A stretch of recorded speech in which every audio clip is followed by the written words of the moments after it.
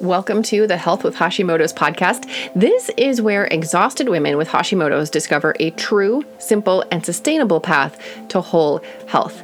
And this week is Sleep Awareness Week, which is from March 12th to 18th. I guess it happens every single year after daylight savings time in the United States. I did not know that Sleep Awareness Week was happening when I planned this podcast episode to talk about sleep. I did talk about sleep in episode 23, and I covered a lot of information in there, including a ton of tips. So today is not going to be so many tips as we're going to be looking at how people say they sleep in general and what you can do about it. I'm going to be reviewing one of the graphs on the National Sleep Foundation's results that they publish in preparation for this week. And they asked people things like, do you have a consistent wake-up time? How much time do you sleep? Do you have a sleep-promoting environment? A lot of things that we chatted about back in episode 23. Again, in that episode, I gave you a lot of tips on how to sleep better. This survey seems to be looking at, are people implementing these tips? The survey itself was done by the National Sleep Foundation. They surveyed a little over 1,000 people, and their main focus is on how does your sleep affect your mental health. It is a pretty interesting study, and I will have the link so that you can download the PDF if you want. It'll be in the show notes and on my page on the website where, I give you the transcript and all of the links. So if you had to guess, how would you think that people answered these questions? Now, keep in mind, it was a population of over 1,000 people, and it was in the United States, but I'm assuming that most countries where my listeners, you are from, would be about the same. So these were the things they asked. Do you have a consistent wake-up time? Do you have a consistent bedtime? Do you allow 7 to 9 hours for sleep? Do you have a sleep-promoting environment? Do you use electronic devices before bed? Do you do relaxing activities before sleep? Do you avoid substances before bed? Are your meals at consistent times? Do you have moderate to vigorous activity during the day? And are you exposed to bright light? I'm assuming that's bright light in the morning. Now, of course, I do not have the exact questions that they asked. I just have their results. So how did you do on those? I'm curious. Go ahead over to Instagram and take a screenshot of the podcast right now, share it to your stories, and tell me, you of course tag me at EstherY.RN on Instagram. Tag me and tell me how you sleep. How do you do on these different things? So let's go over it. Let's do worst to best. Which one do you struggle with most? Well, most of the respondents struggled the most with being on electronic devices before bed. In fact, only 15% of them answered that they did well with that. So their results were given in a number or a letter grade, and so green was an A, and that was only 15%. 76% of the respondents got an F. That's really bad. And then 6% got a C and 3% got a B. And this is really important because, for one thing, when you are on a device that emits blue light, it interferes with your melatonin production and your quality of sleep. I know there's a lot of people, maybe you included, who are like, no, Esther, I can fall asleep while holding my phone. In fact, sometimes I drop it on my face. So obviously the best thing is to not have your phone in bed, but if you are going to have your phone in bed, get a loopy case. It's got a little loop, of course, for your finger, and it stops the drop. It stops you from dropping it on your face, which is great. But of course, the best thing to do is to limit blue light exposure before bed, because your melatonin is the hormone that you need in order to sleep well. So you might be able to fall asleep, but your quality of sleep is not going to be great. And depending on what you are watching or reading or consuming before you fall asleep, that is going to interfere with your sleep as well. Being on social media and watching movies that spike your adrenaline, those are going to interfere with your sleep because it all increases your stress response. And I know you might think that watching a movie is relaxing. Your brain and your hormones respond as if you're in the movie. So it might be comfortable. It might be a nice routine. You might enjoy it.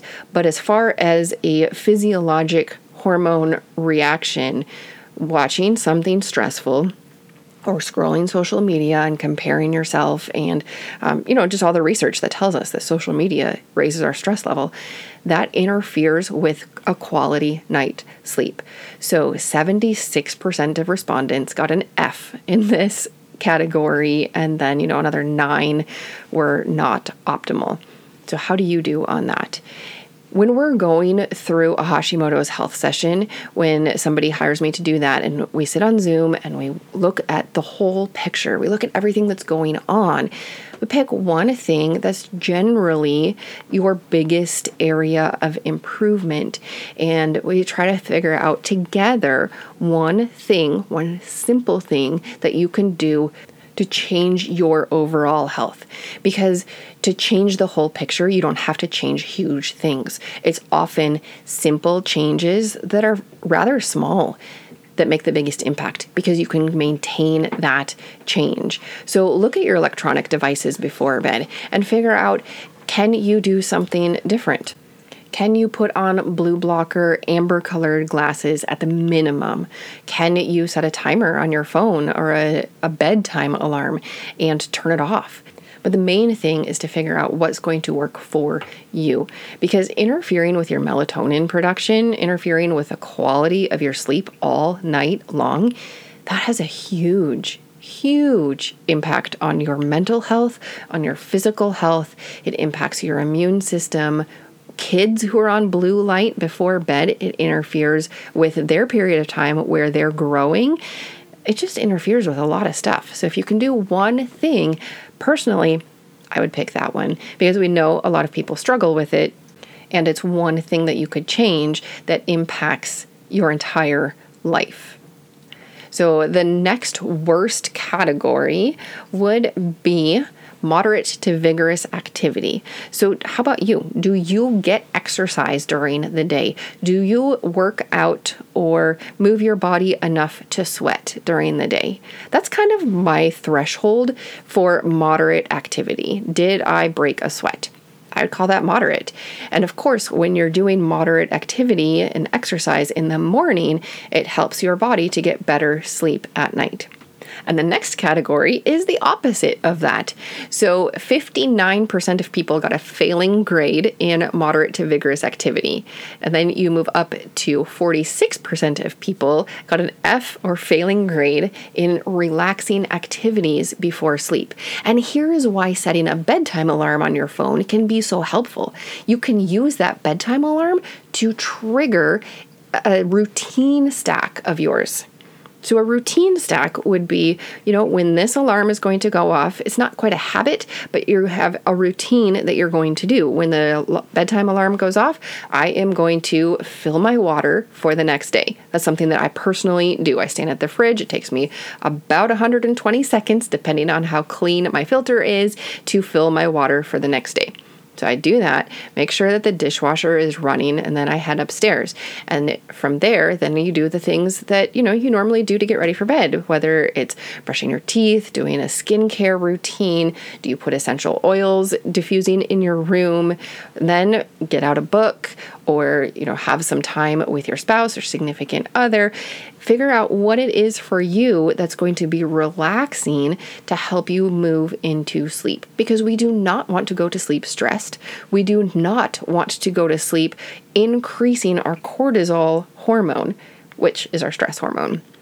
I have talked before on this podcast about the power of journaling, especially gratitude journaling. If you can incorporate that into your relaxing activities before sleep, you don't just do a one-line summary of the day or 3 to 5 things that you are grateful for during the day. That has a huge impact on your emotional health, your mental health, your physical health even, and your spiritual health. It impacts everything. Gratitude journaling is very powerful. And if you can incorporate that into your routines in the evening before you go to sleep, you're going to sleep better.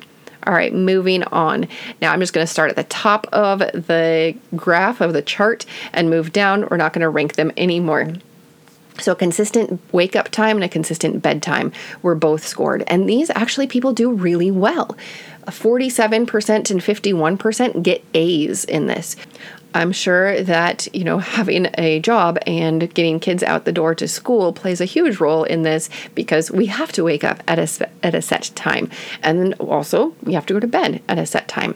So people do really well with that. I hope you do too. And when you're setting your wake up time and your bedtime, do you allow for 7 to 9 hours of sleep? Most people do. 46% of the people got an A, 7% got a B, and then, the rest did not.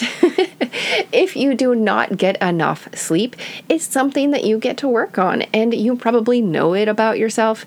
I know that when I was struggling so badly on going to bed, I knew it. I was 100% aware that the clock was creeping up. In fact, one of my friends, her family lived with us when I was a teenager.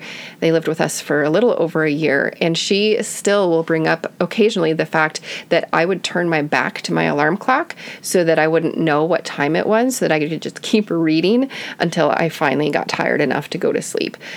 Obviously, that's not a great recipe for getting a good night's sleep, of just reading until 1, 2, 3 o'clock in the morning. I was fully aware that I was not getting 7 to 9 hours of sleep. And if that's something that you struggle with, you probably are aware of that too. Sometimes it's not that you're not allowing time for sleep, it's just that you try to go to sleep and it doesn't work. And then go back to episode 23 where I give you a lot of tips on how to fall asleep better and how to stay asleep. So a sleep promoting environment is the next thing on this chart, and 64% of the people who responded got an A. This is the biggest category of people doing well. I love this because your environment impacts how well you sleep. So have a good sleep promoting environment. Make sure that your sheets are clean. Make sure that your air is clean. Make sure you have some white noise. Now, white noise, I don't remember if I covered it in episode 23. It's a little bit nuanced as far as if it's a good thing or a bad thing. Your brain and your stress response do go higher. Your stress response goes higher when you're constantly exposed to noise, even white noise. In offices where they have white noise going through the intercom all the time, it impacts the worker's stress level and their mental health. So having white noise on in your bedroom might not be great for your stress. However, if it's blocking other sounds and keeping you asleep, then the benefit might outweigh the risk. So you get to, be the CEO of your own health and figure out how to promote sleep the best in your environment. All right, the next thing down is avoiding substances before bed. Now, alcohol has been talked about for a very long time of helping people fall asleep, but in actuality, it interrupts your sleep. You, again, like I said, with the blue light, you might be able to fall asleep, but your quality of sleep is not going to be great, and that impacts how well your body can renew. Because when you're sleeping, that's when your body is healing. And you're here on this podcast episode because you have an autoimmune disease. That means that our immune systems are not working well. So of course, if we want to nurture our immune system and if we want to give it all of the opportunities to do a good job that we absolutely can, we want to set ourselves up for success. So if getting a good night's sleep, getting quality sleep can improve our immune system because our body is spending more time healing, well, I'm all for that. All right, so the next one down is meals at consistent times. People did, it was very even across the board. 29% got an F, 20% got a C, 12% got a B, and 39% got an A.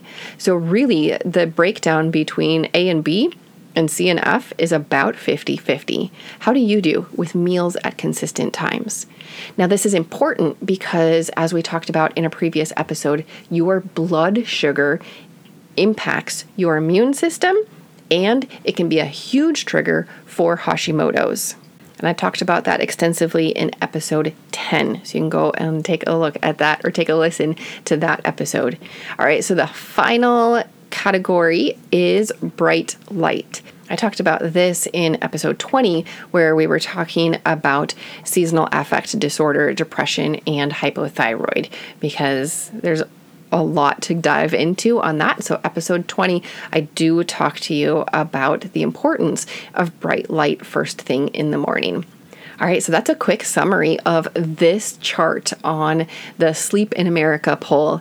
I just find this so interesting. I love that people are doing a really good job in so many areas, like promoting a good sleep environment, having a consistent wake-up time and a consistent bedtime. There's so many good things. And of course, there's always things that we can work on as well.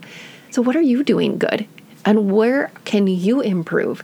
Again, pick just one thing and then pick a simple way to work on it.